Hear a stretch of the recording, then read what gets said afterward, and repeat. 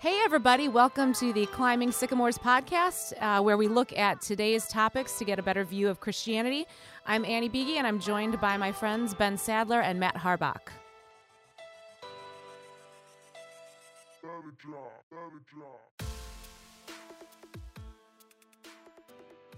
Well, I'm really excited about talking about some of these subjects. Anne, you want to go first? What's on your mind? Or? Yes, thanks. So, I'm kind of late to the party here. It's like this has been going on for about 6 to 8 weeks or so, but I want to talk about the Let's Go Brandon movement.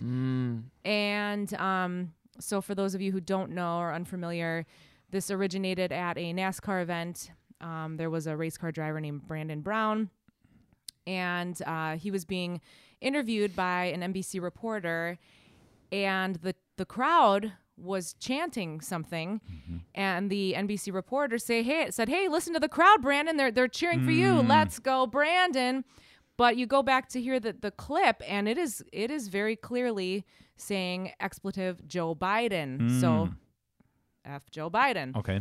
And that's the chant. And so that Let's Go Brandon kind of turned into a rally cry for people who are, maybe more conservative leaning or who, Republicans, things like that. And I just think that's foul. I agree. I just think it's really, really not okay to just say F someone. Like, it's just not okay. So, yeah, how did we get here? Because I think 5 years ago, or I don't know how many years ago, that wouldn't have been tolerated in culture. So what do you think has gotten us here? Well, they did the same thing to Donald Trump too. Sure. I mean, so I think this isn't just a one size. Yeah. So it has something about the broader culture. Or what makes you so angry about it? I mean, there's pretty obvious, but like what kind of burns your... Well, I think that, we don't have to agree with a party or an ideology or a politician, but I just think it's really in poor taste to just say F that person simply because you don't agree with what they're doing. And I mean, listen, I'm not perfect. Have I said things like that before? Yes. Will I probably say it again about other people? Yeah, maybe. But I do acknowledge that I don't think it's a very good way to just even harbor the feelings like that. If you try to assume that our politicians and our religious leaders and things like that are trying to do what they feel is best for the American people and for the world, for the country, and you work under the assumption that they're trying to do what they really truly feel is best, I think that's, you'll save yourself a lot of grief if you start, if you don't put motives on people, and so I think a lot of times, we're putting motives, Let's Go Brandon, they're putting motives on Joe Biden. They don't agree with what he's doing. They think he's out to get the country. And I just think it's foul. I think it kind of breaks down any kind of opportunity for dialogue, right? Like, I think what was so fascinating how this country was started was that having these different parties kind of was supposed to balance out the other one, and it started with this idea of human nature not being a good thing, that there was an assumption that if we'd give all the power to one side and just say they're all wrong and we're all right, our human nature is going to turn into, King Henry from England. We're going to start chopping people's heads off. So when they started this country, they said, we want to have these checks and balances. But when you kind of discredit a whole group of people, there's no check and balance. I think that's the hard part. I mean, I used to listen to a lot more radio, just talk radio or different things like that. And I listen to less and watch less news now just because it's pretty clear that the message is going to be, they're all wrong, we're all right. There's endless things that you could talk about being wrong for other people, and it doesn't lead to anything better, right? I mean, if I just totally discredit you, then I'm not going to learn anything from you, or even figure out how you got there. And maybe there's a good reason. Maybe I still disagree with you, but how did you even get to some of the positions that you hold? But if I discredit you, there's no opportunity for that. I don't know. What do you think, Matt? I don't know. I mean, I agree. I think it's a bad idea. I saw some guy on YouTube who was kind of, I don't know, he was some conservative YouTuber guy, and he's made shirts for it. Like, he's selling, like, Let's Go Brandon shirts.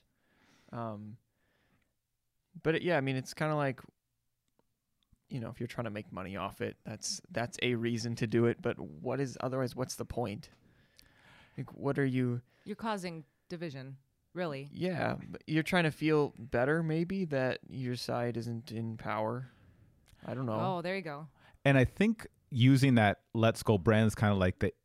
We're insiders. We know what we're really saying, and kind of a tip off that, that can be really dangerous. I mean, not only is it foul, but now it's like, and we're kind of secretive about it. We're not saying exactly what we're actually saying, but we on the inside know what this actually means. Yeah, and that's like the perfect storm for people who, it's because it's a joke.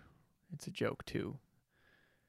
It's not just like it's not like our secret code word for this is what we believe. It's also funny because the reporter got it wrong, and I think the reporter knew, but was just trying to cover it up. Can you imagine being that reporter, being like, "What do I do with this? They obviously can hear it. Let's turn it into something else." Right. Yeah. Oh man. Way to think on your feet, sister. Oh, jeez. Yeah.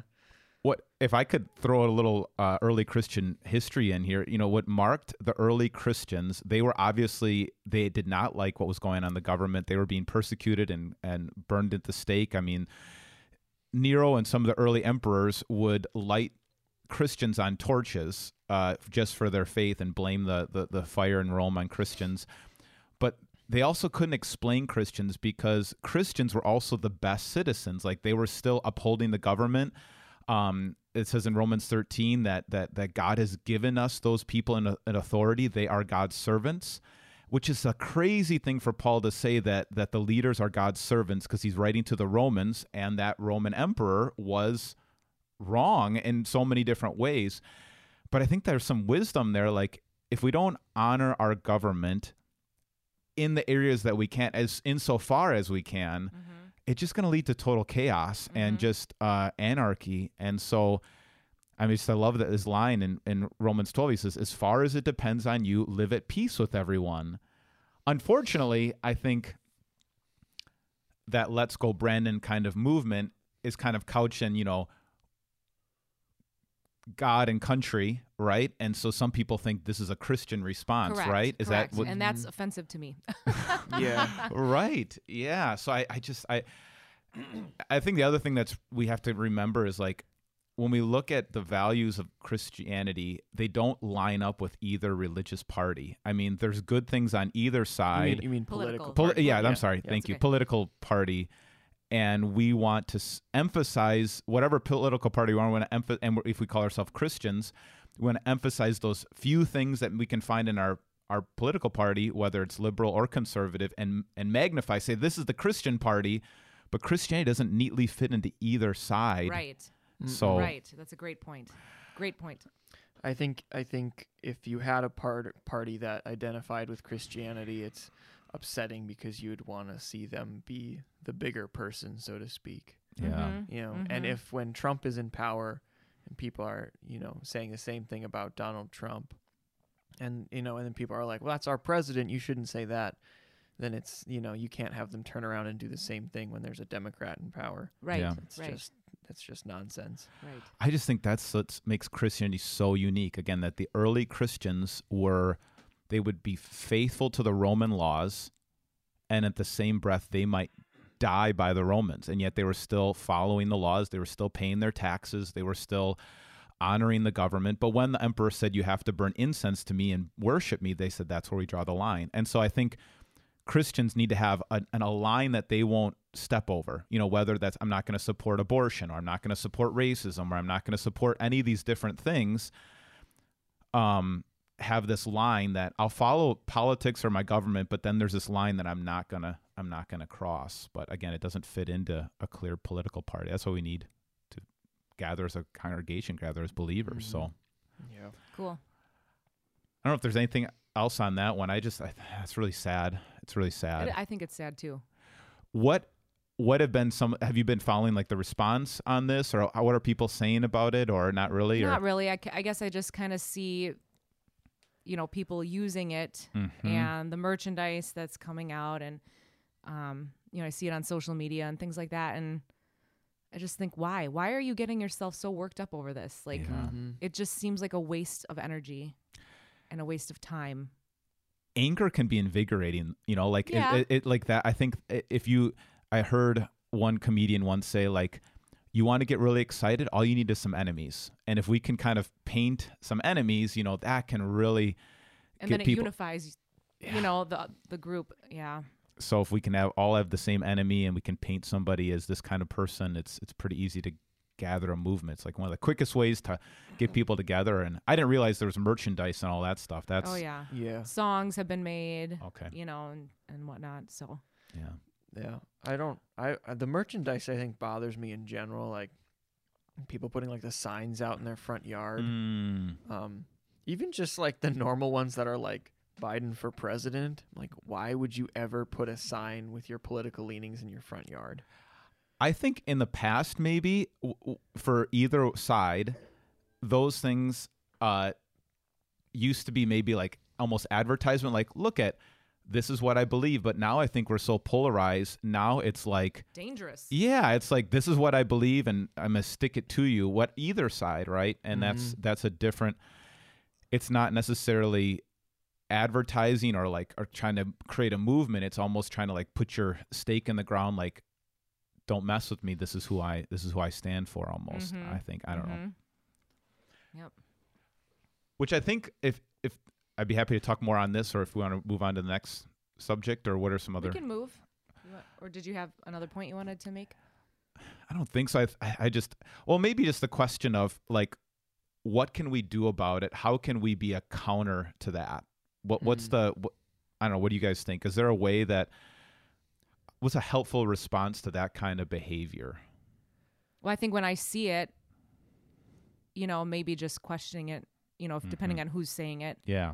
I'm not going to get into random arguments with random people on social media, but sometimes. But if I hear a friend saying it, or and just saying, well, why is that helpful? Why? What's the point of this? What is the point? And yeah, that's really good. I don't think I always have the courage to say it in the moment, right? I need to work on that. Like, this is wrong. This is not. If you call yourself a Christian, you can't be for this kind of behavior, whether or not, whatever your political beliefs are. I don't know. What do you think, Matt? How do we overcome some of this behavior? I don't know. I think a big step is just like, don't bring up politics. Like, my thing is like, people get so worked up about it, and it's like, you get to vote on a president like once every 4 years. Like, how much of your life are you going to bank on that one decision every 4 years when you can make good decisions every day? No, that's a good point. That's really good.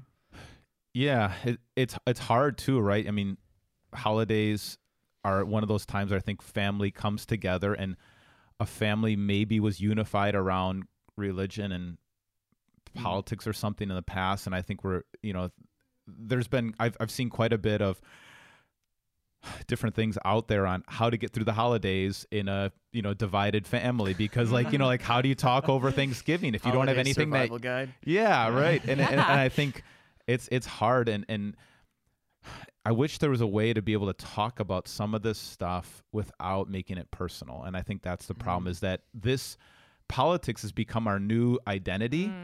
Where maybe it used to be Christianity or our faith or our family or our job.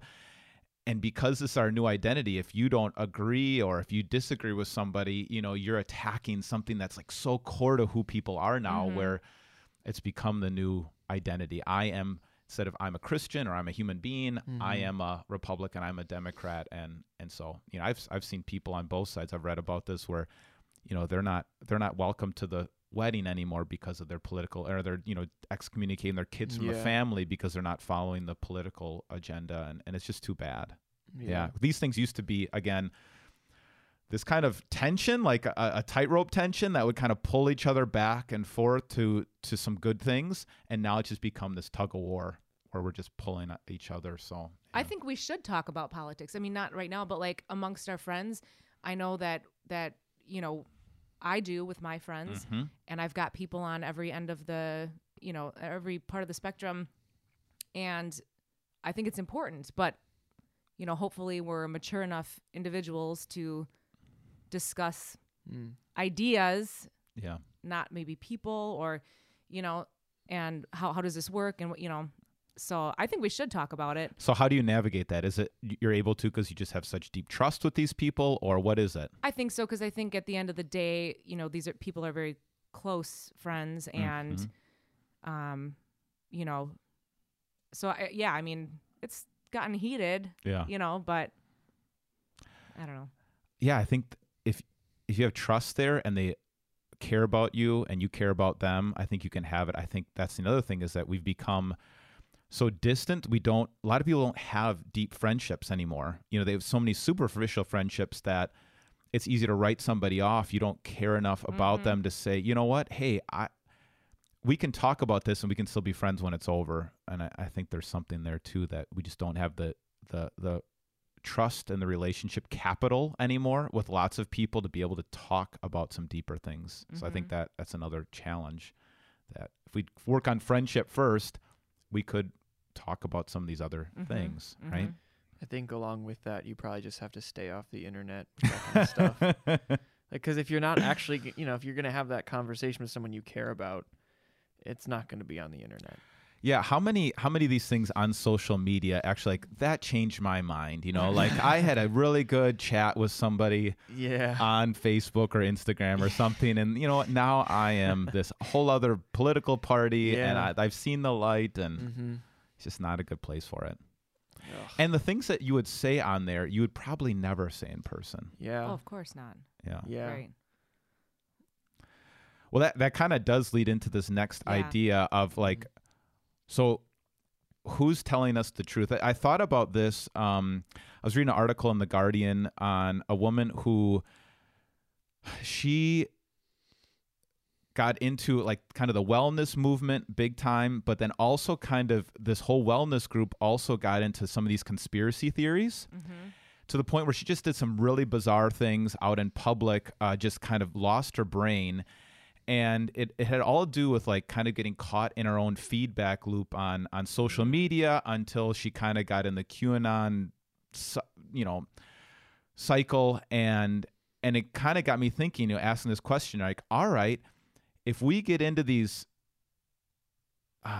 groups where we're being fed all this information, how do you get out of it? And I don't know how many of you have seen that, the Social Dilemma, that Netflix documentary. Yeah. It basically was talking about the social dilemma. The basic premise of the documentary is that these algorithms, when we're watching whether YouTube or on Facebook, whatever, these algorithms are set up to keep you hooked. And so if you keep on clicking, you're going to keep on seeing more extreme things. And they were predicting that with all the internet use, I think this was even pre-pandemic, so they didn't realize how much we'd be on the internet, that if you would just kind of keep on clicking, you would go for a harder hit until we kind of wind up in these extreme spots, believing these extreme things that are total conspiracies, and yet being so bought in. And it made me think of that movie, The Truman Show, where like we've created this whole world that we live in that's fake, and we don't know what's reality. So that got me thinking, like, all right, who's telling the truth? How do you figure out what's truth? I mean, pick your subject, pick your thought. I mean, whether it's the politics, whether it's the coronavirus, whether it's the vaccine, whether it's, where do I go to church? How do I raise my kids? I mean, is it as simple as putting the, question in the Google search, but then you realize like that's driven by money, advertising paid to get higher on the search engine. I think it used to be, so I had some things written down here. We used to listen to news organizations, as a kind of our bastion of truth. And I think now it's so much fake news, so much clickbait. Then we used to trust institutions like schools and governments, but now we see some of the ways that they've been influenced by different movements or money or things like that. And maybe this was always there. It just seems to be more in your face now. We used to trust experts, but I read something that the guy who found out that when we wash our hands, like that would stop some of these infant mortality rate, because the doctors were working on, the morticians, they were working on dead bodies, and then they would go into the next room and then deliver a baby, and the babies were dying. And so he was the one who kind of said, was watching this and said, if we would just wash our hands, then we wouldn't have this high mortality rate with babies, right? And he was making these connections before they could actually see it, and that was the science. It was proven, and yet they called him a quack. It took 10 years, I think, from the moment he discovered that and started advertising until it became public science. So if you say science is the answer, well, see how slow. So if you say we trust the experts, well, the amount of time it takes for reality to catch up, Correct. it takes forever. So can you really trust the They experts? had us sanitizing our groceries Yeah, right. until they found out that maybe it doesn't, coronavirus doesn't stay on the surfaces as long as maybe they had thought. So that's just an example that I always think of. Like, I was sanitizing my groceries. Yeah, me too. So I guess I just wanted to hear you guys, so in this kind of world where it's like, how do you find truth? What's the litmus test? Who do you trust? Who do you believe? No one. Okay. That's right. Feisty. That's good. That's good. Yeah. So why do you say that? What do you mean? Well, and this goes back to what I was saying earlier about how I've got these friends that, are on very opposite ends of, the spectrum, and they all send us, news articles, and I feel like sometimes, that like my husband Dave and I are like, we're pretty moderate and able to kind of take this information that we're getting from our friend groups and to try to sort through it. And, so I guess it is a matter of who do you trust, and our friend groups think that they have the right answers and they've been doing all this research. And I guess I just don't really fully buy any of it. Yep. There's two sides to every story, and then there's the truth. And I feel like somewhere in the middle, there might both have components of accuracy, but I don't know. I don't really trust anything fully with regard to, some of these polarizing topics. But what do you think, Matt? How do you tell what's true or not? I don't know. That's a good question. Is the truth good for its own sake? Is the truth always helpful? I mean, is that how you tell what's true when you start thinking some way and it starts becoming helpful to you? So I think I've been reading a book, really great book by John Mark Comer called "Live No Lies." He talks. It's just such a I just highly recommend it. But he says the devil's main goal is to tell lies. He's a father of lies. And that's what he's been doing since the beginning. That's what Jesus says. I think it's in John 8. And so he defines truth as reality. So that which matches up with reality. So, it might not feel good. I mean, I think that's the other concern I have. People say, oh, truth is just whatever you want to make it to be, and whatever makes you feel good, that's true. But like so many things that feel good in the beginning make me feel awful later on. So you can't let your feelings just dictate your truth or find your truth, that idea. But like, it's reality. Like what lines up with reality, and it gets harder and harder. But I think for me, figuring out what's true is like, kind of like what you figure out if gravity's true or not. You walk off the ledge, and if you can fight gravity all you want, but it's going to win. I mean, that's just true.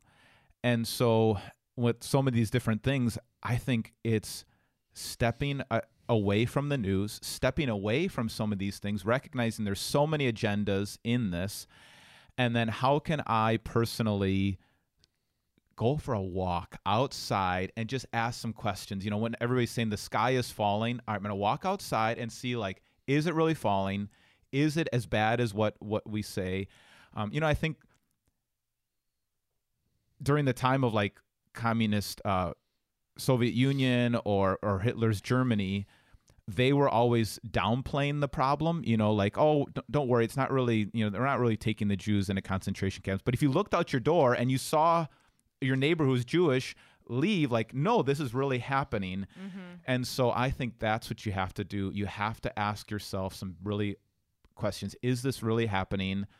What matches up with reality? So that's what I'm trying to do lately is question it, kind of what you're saying, Annie, and like not believe it all.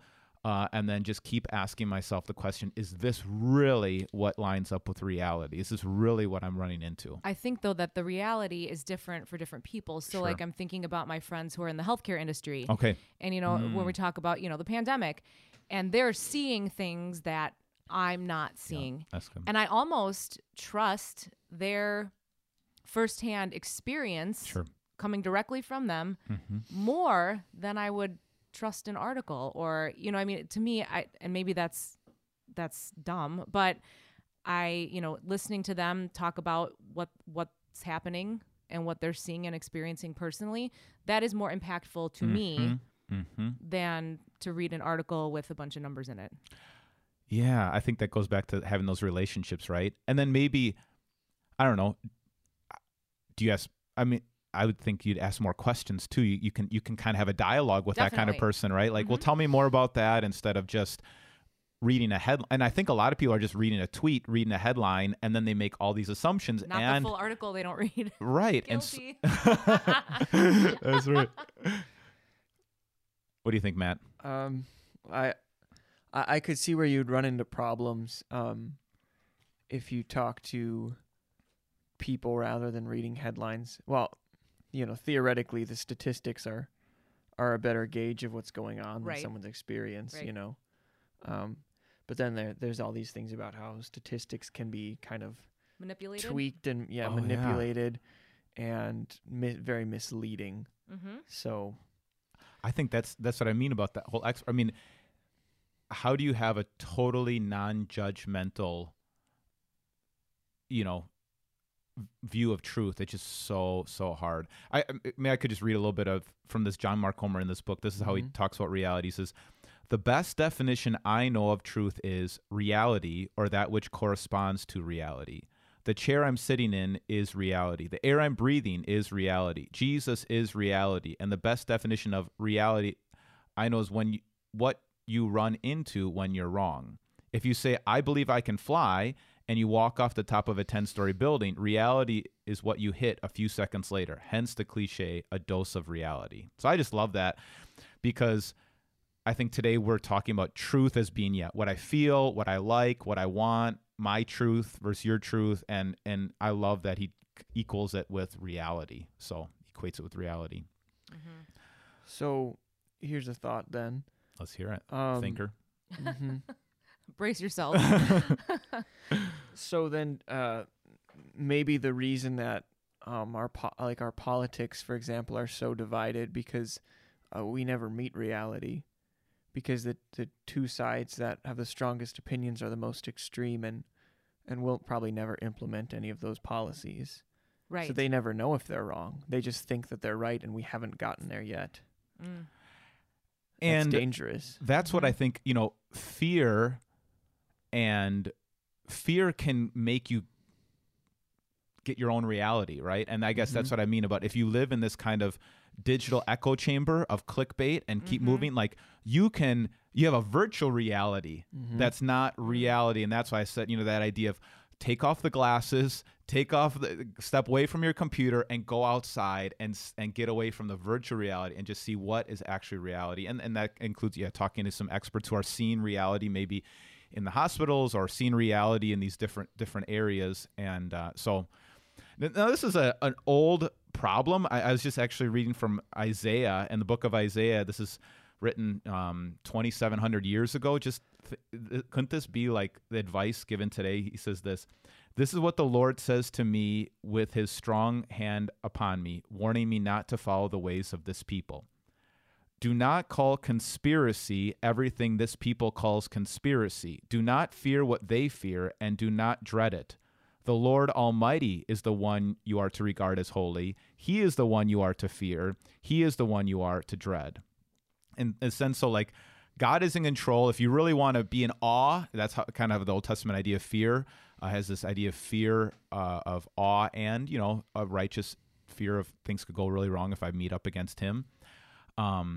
That's what you should be concerned about, and don't call everything conspiracy that people call conspiracy. And I think that's the idea, is that so much of the clickbait is on fear.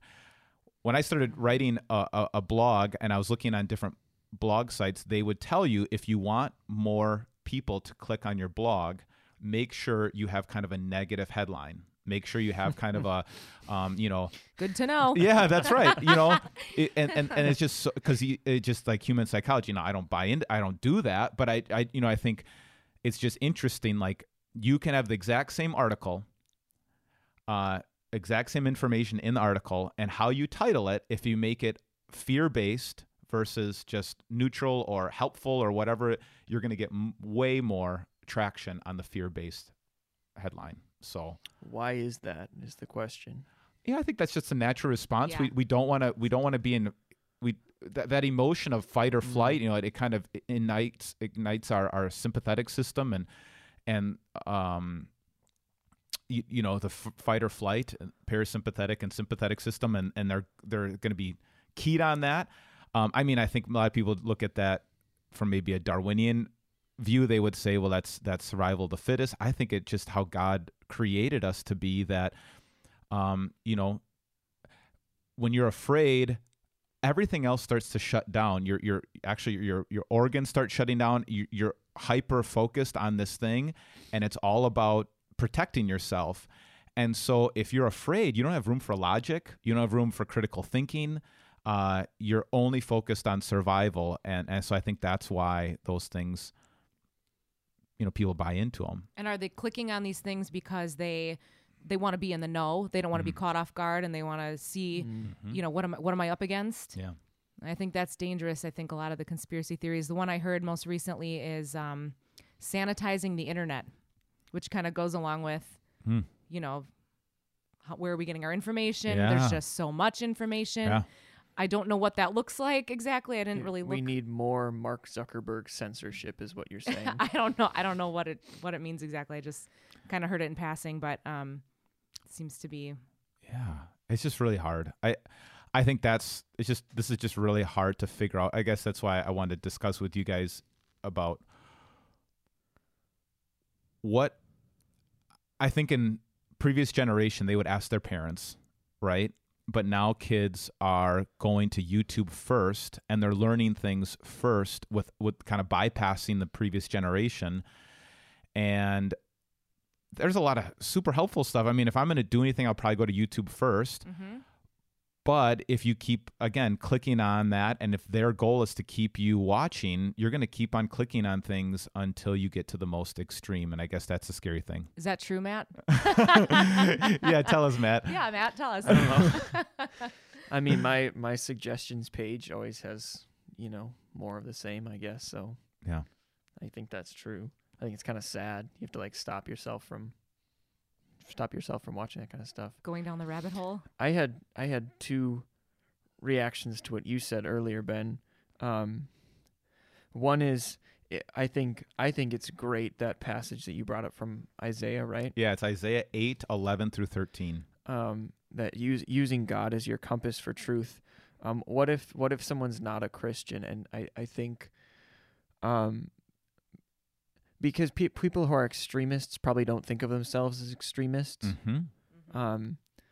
Those things are always on a sliding scale, and I think, you can say things like get off the internet, right? Go out, go interact with the quote unquote real world, and that's maybe your dose of reality, but at the same time,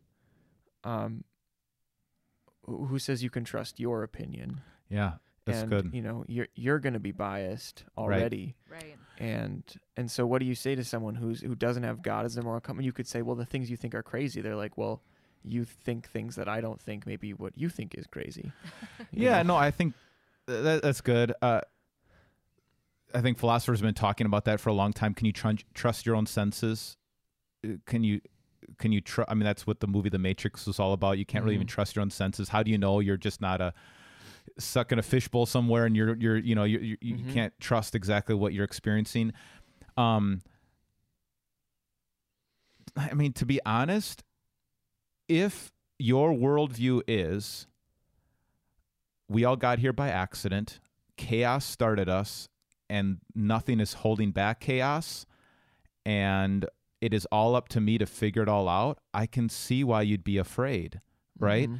It is all on you. You have to mitigate all problems. You have to figure it all out. There is no overarching story. And I think our job as Christians is to have compassion on that, because that's like kind of just the mind without a vision of God. I think have some compassion, because it is scary. That is a scary world to actually think about it that way, right? I think that's what the comfort of the Christian message is that this world was designed, and the way the Bible is the only worldview I know of that begins saying it was good. All the other ancient ideas of the origin story all say it started with chaos, whether you look at a Darwinian idea or any kind of other ancient like Babylonian idea. It started random chaos, and so chaos is what you should expect, right? And when you see wars and all these things and pandemics and all that, that's just kind of reality. That's just what we should expect. I think the beauty of the Christian message is God said he created everything good in the beginning. We turned our back on God, and that's why we feel chaos. But the message of Christianity is that he's going to bring order back to the chaos, that he's going to use all things for the good of those who love him, that he's going to use even the bad things to further his ultimate purpose of bringing us back to him. So I think if you don't have faith, have compassion with those people. And I think that would be an opportunity for to come about myself as a Christian to say, you know what? Let me tell you about why I believe that we don't always need to be afraid. And I think Romans 8, the whole section, neither height nor depth, neither angels nor demons, neither the present nor the future, nor anything else in all creation will be able to separate us from the love of God that's found in Christ Jesus.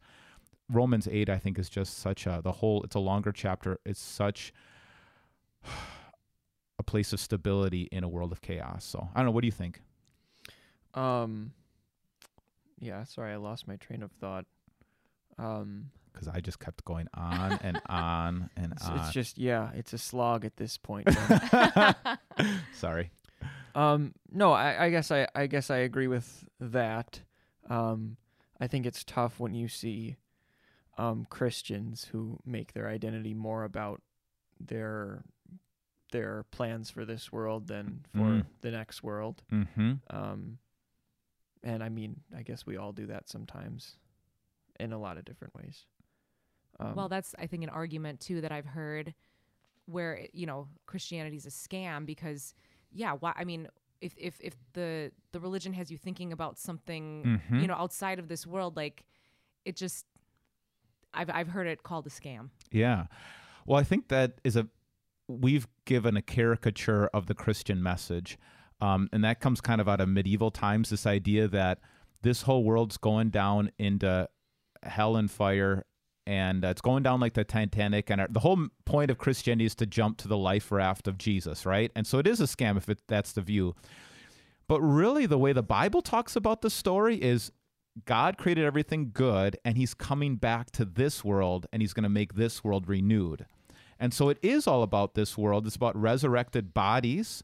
It's about, and so right now our job is to, like we pray in the Lord's Prayer, your kingdom come, to bring God's good kingdom of loving God, loving people, bringing order back to this chaotic world, and waiting for him to return and finish the job.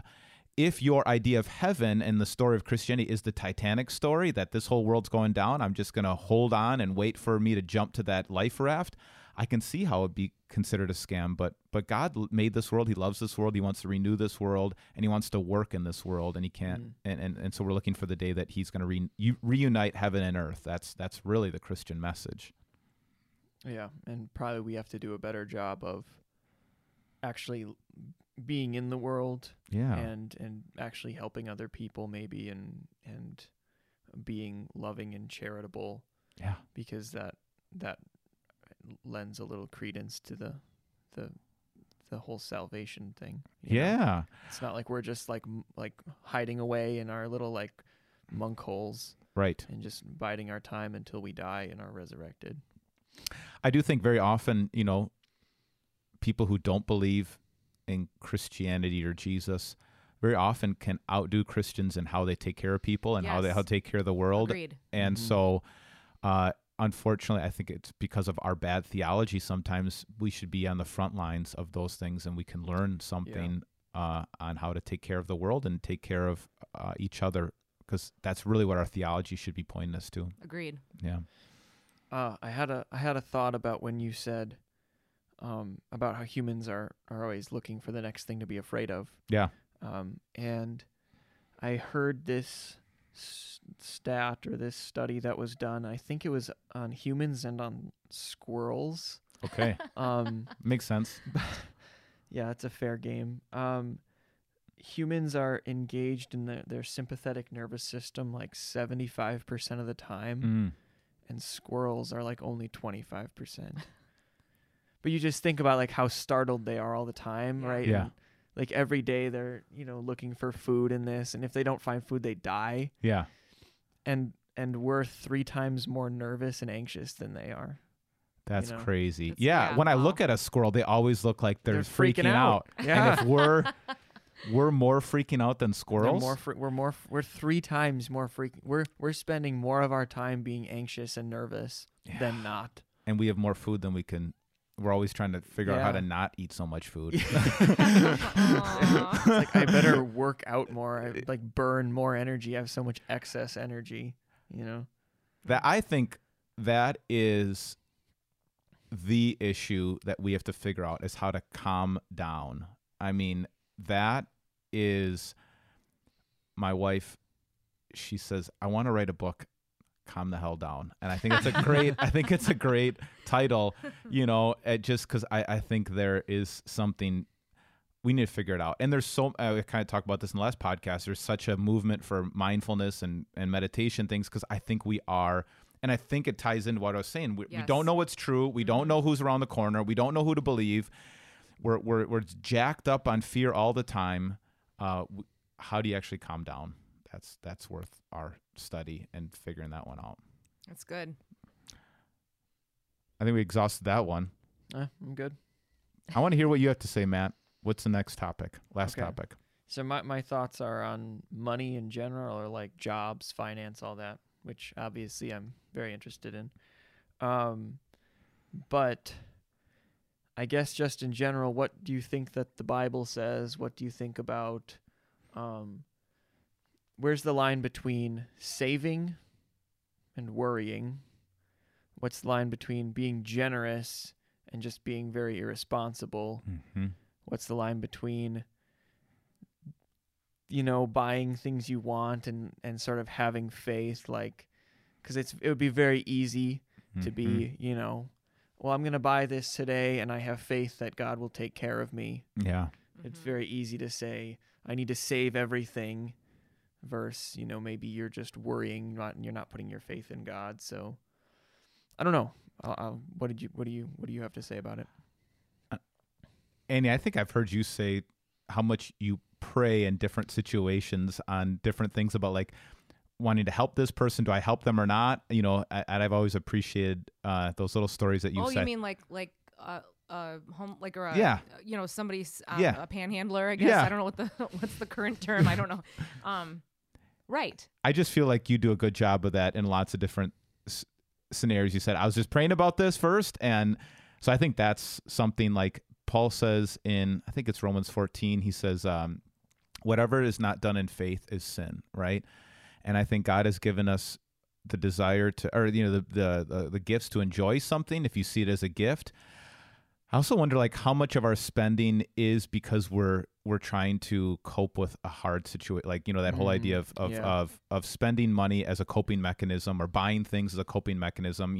It's not done out of faith, like, oh, I saved up for this, I'm going to buy this because I enjoy it, I'm going to thank God for it. It's, I'm really nervous, I'm really anxious, life's really hard right now, I'm going to go spend money on that thing. I do that with shoes. I do that with food, but that's shoes. I'm eating my feelings. Like, I'm purchasing my feelings, right? It just Like, feel better somehow. I don't know. But it's temporary. So know? bad for you. It's I do Temporary. that. Yeah, I do that with snacks all the time. Snacks. Yeah. Snacks. Snacks on snacks. so like when Dave gets home and he sees like 5 more pairs of shoes, like, I just oh, it's say been a ignore it, rough man. day. Yeah, Rough day today. Nothing to see here. Moving along. Moving along. That's It's funny. a shoe drive. I promise. I promise. It is interesting, though, because the Bible does talk about money more than almost any other subject. It's been said that Jesus talks more about money than prayer, than about faith or anything else, because I think it is at the core, like, you could kind of substitute money for God in so many ways, and Jesus does that. Like, if you have money, you feel a security, you feel a sense of power, you feel a sense of control. And Jesus says you can't love God and money, right? Because they can kind of feel like the same thing. And so I think the wisdom of giving first to God is important, as a way of kind of rewiring your brain, like, oh yeah, this is all God's. I have it as a gift. I didn't come up with these talents. I didn't come up with this job. I didn't come up with all of this. Like, everything I have is a gift of God. And I think when we were more agrarian society and things like that, and you had a farm, like, you really had to depend on the rain coming. You saw that coming from God. So I think giving first to the Lord, whether you give to a local church or a charity or whatever, that reminds yourself this is God's money. So that's a good start. And then, yeah, the Bible in Proverbs talks about saving. So I think that's a good thing. Like having money stored up. I'm not always very good at that. And then it does say in, I think it's 1 Timothy, or is it 2 Timothy, where it says, God has given us everything for our enjoyment. So to see that it's okay to enjoy it. A book of Ecclesiastes talks about that. But it's hard because, like, some things come out of the blue, and then you, like, beat yourself up like, oh crap, we don't have enough money to make all of our bills, and we just spent this money on this. It was kind of frivolous, and there's a lot of guilt around this. I mean, if you want to empty out the church, talk about money, not because people feel really guilty around it. Yeah. So to get into maybe like more of the personal finance part of it, I have a friend, and she's quite a bit older than I am. She's almost 39, way up there. You better not be talking about me right now. No, she's older than you. But imagine that. I know. Basically crawling to the grave at this Oh my gosh, Matt, you're the worst. Stop, youngin'. All right. No, she has, I think, well, I mean, it was from a while ago. I think they had 2 kids at home, and money was very, very tight. And so her husband was spending all hours at the office, and it was causing a lot of strain on their family. Yeah. And so they ended up going to see a counselor, a therapist of some kind. And he was like, to the husband, you have to be home every night. You have to spend this much time with your kids, right? And that was a really hard decision because they didn't know if they were going to have enough money. And so obviously they prayed a lot about it. They decided to do it. He started being home, and she just told me, she's like, we never had as much money in our whole lives. Isn't that crazy? You know? And it, like, that's obviously a cool story about how things worked. Yeah. Why? But how do you know? Well, why? Like, was she not spending? Like, she maybe felt she didn't explain it to me fully, but she obviously was like, well, obviously, God stepped in there, and whatever the circumstances were, I mean, it worked. Yeah. But how do you, like, there are other things where it's like, 2 people get married, they both have a bunch of student loans or something. Yeah. They're like still paying off whatever debt. They live in a little apartment. They're like, well, we want to have some kids, and it's like, that's not a good idea, and you could be like, well, I think the Lord has called us to be parents. I'm like, well, not broke parents, not parents who can't feed a child, It's like, if you have no money, it's probably not smart to try to start to buy a house to have kids. I don't know. We threw that one to the wind too. I mean, I think that's like, because we were broke and we had kids, and it did work out. I mean, I think it financially it's really challenging, and there was some. This is a really good question, because it's harder than you think to answer it. On the one hand, you don't want to use God like, he does say in the book of, is that Malachi, test me in this and I'll throw open the gates, right? To tithe, and then people really take that as like a prosperity gospel kind of thing. Like, as long as I give to the Lord, I'm going to have more money. Or, even in the situation with your friend, like, now that my husband's not working as much, now God's going to bless us. And so kind of, that God is always going to bless our efforts. But there's some tension there. Like, when I think money is one of those things that are you going to believe the reality, look at your bank account and look at what actually is there, or are you going to live in non-reality, non-truth, where you're going to say, I'm going to keep on spending, everything's going to be just fine. It's hard to have to face up to that. So it's really challenging. I think for me, giving first to the Lord is a big thing. It just sets everything else up. And the times we miss that, I do feel like we've also seen more crap break down in our house, more stuff not work. And it just like, I thought we were catching up by not giving first. We're actually putting ourselves behind. And so that's anecdotal evidence in that too. Can you elaborate? Because I think so often the church as a whole is criticized for being money hungry. Sure. And I think it's because we see these prosperity gospel people on TV. Sure. Yep. Sow your seed and you Right. will get, and ultimately they end up making all this money and whatnot. Yeah. So why, how do we dispel this idea that the church is money hungry? Yeah. And how do we, as believers, like, why do we give? And like, Right. will you explain that for anybody who might? Yeah, that's a good question. I think that's why, if that is your concern, give to something else besides the church. Just, experience what it says in the Bible, says that Jesus said, and it's actually in the book of Acts. It's not in the Gospels. We don't hear it right out of Jesus' mouth, but he must have said it enough that the early Christians heard him say this. They said, and as we heard Jesus say, it is better to give than to receive. And so I think to dispel that idea, first of all, I have no idea what people give at our church. I maybe I should pay more attention to our church's finances, but we have people in charge of that. We have people who look at that. I have no idea what anyone gives, and I want to keep it that way. I also try to lead with example, like, this is what we do. We try to do 10%, the first 10% of what we make every time we get a check.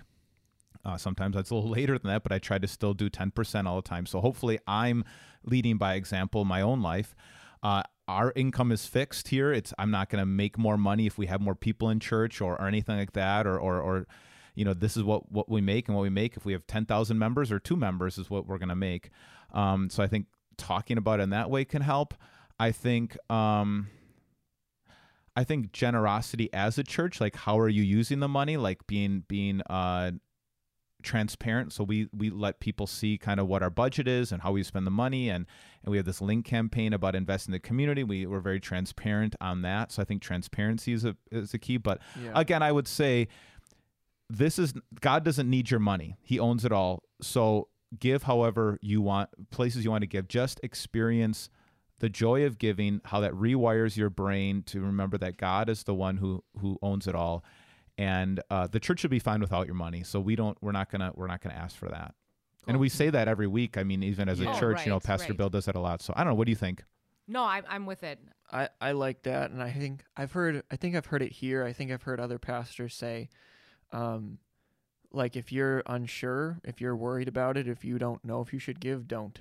Yeah. Because God loves a cheerful giver, and That's he wants you to want to give. It's not about the money. It's about what's going on inside you. And it kind of ties in with, we were talking about, that whole idea of reality and stepping out of non-reality. And then what do you say to an unbeliever about, trust and all that stuff? I feel like giving to the Lord reminds me that God's in control. And so it's actually an act of worship. It's an act of, like, it just helps me remember, like, oh yeah, he owns it all. It's going to be okay. The chaos is not going to overcome me. And it's just an act of trust. And it's a physical way to tell my body and my life and my spirit and my family that we trust in God. So I think it's really important. So yeah. Now you tell me why you're so interested in finances. Are you you want to maybe take some steps in working in the financial world? You were saying that, like, that seems to be a... Yeah, I'm going to try to be a financial coach. But I mean, personally, the reason I'm interested in it, because I used to always think it was just really stupid, like, the whole financial world. There's like 100 different terms for the same thing. Mhm. It just seems like they made it so complex. They give you like mortgage, credit, debit, loan, Mhm. lien. They all mean that you don't have enough money, right? But we have all these we have all these different words, and that always really bothered me. So you I- want to simplify things for people. Well, yeah, and that's what happened for me. It was like, Mhm. oh, this is actually really easy. It's not necessarily easy to do. It's easy to understand. And also, I mean, like, not only is the federal government like so far in debt, but the average American is also so Yeah, it's far not in a debt. good situation. People, yeah. just like, we're so good at, like either having credit cards or payments or subscriptions or whatever, and they just put like a little tap into your monthly paycheck. You don't even think about it. And you're just like, oh yeah, $8 a month, I can do that. But then when people are trying to buy something, you can't think, well, if I would have saved $8 a month, I would have that money now. Yeah. Yeah. I think the whole other thing that I don't know enough about right now, but this whole crypto coin, this whole idea, this is like, it's crazy how much people are Oh making my word, yeah.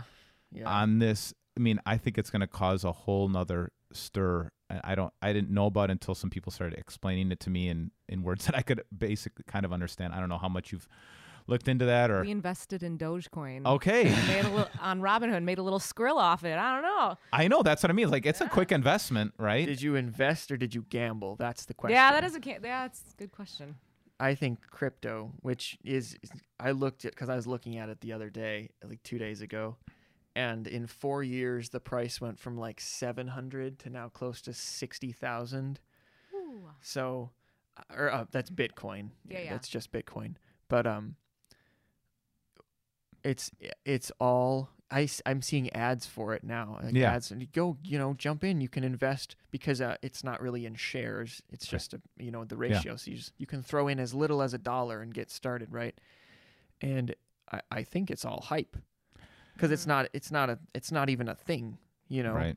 It's just the hype. So as long as people keep thinking I can get rich doing this, they'll keep What is buying. it backed by? I guess I Nothing. really don't know. That's Well, That's frightening. that's supposedly, yeah, I think there's a lot more to it. They say it's more secure. They say there's just this set amount. They say that it'll kind of take banks out of and Yeah. we're none of us here are going to be experts on this, but I think when it comes to financial world, I mean, what is it going to look like in 10, 20 years? We're going to have a whole different financial discussion. Yeah. So I wonder, yeah. Yeah, no, the idea is that you can it's just like digital money. And Right. you can use the digital money, and okay, fine. We basically do that anyway now because everything's done online. But the reason it doesn't make sense why digital money would go up in value like that, unless you think that paper currency is going to be obsolete, then you think, oh, it's really valuable to have this, but you're spending real money for digital money, and you're hoping that money it doesn't make a ton of sense. So that's why it's all speculation that you can get rich doing it. But I know a person that did invest early, Mhm. and a couple dollars, and now if he would cash it out right now, it's like $20,000, Mm. and he just a couple dollars years ago. And I think it's all about, they're trying to decentralize. That's the other big thing. It's not going to be bank dependent, decentralizing it. Again, I don't know much about it. That's why haven't invested yet, because I don't understand it yet. And so I'm having a hard time. Smart. But I think right now, if you do invest, the one guy did tell me, he's like, don't invest anything you can't lose. And then he said, Right. and that, Mm. so I think if you are doing, you're probably doing something smart. He was comparing it to if you got in early or did it right now or whatever. He said, this is kind of like getting on the ground floor of Google or whatever before it was big. So I think there might be for something sure. there too. It's extremely profitable, but you don't really. I don't know. I don't think people know. I think the majority of people who buy and sell and just trade crypto in general, they have no idea what it is. Mhm. All they know is that they could potentially get rich doing it. And Mhm. those are the people that end up losing money. Now, this is before your time, but there was a .com bust in Mhm. year 2000 or around that time where everyone was buying these online companies, and then he had this .com bust, in whatever 99 or 2000. I don't remember when that was. I wasn't born yet. But I think that's kind of the same thing because there's all these hundreds of different types of crypto coin, and so everyone's trying to figure out which one's actually going to stick. Mm-hmm. And I think that's another thing that I think you're going to get another bust, and whatever it is, the few are going to kind of shake out, just like the few .com businesses have stayed the test of time. So we'll see what all happens. It's going to be crazy. Again, another reason to trust in God and not in our own reason. So that's kind of a different turn. Sorry to bring up a whole nother subject. You were probably not. That's probably what you mean. Whatever. So, anything else that you guys want to talk about before we close down? No, I think I'm good. I really appreciated this. This was really good. This is helpful for me. So yeah, same. All right. Adios, amigos. Thanks for listening. Okay.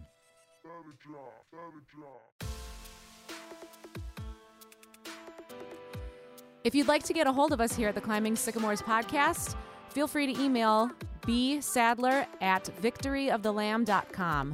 bsadler@victoryofthelamb.com. If you like today's intro music, it's been brought to you by Andrew Lynch's song, My Name. Hello.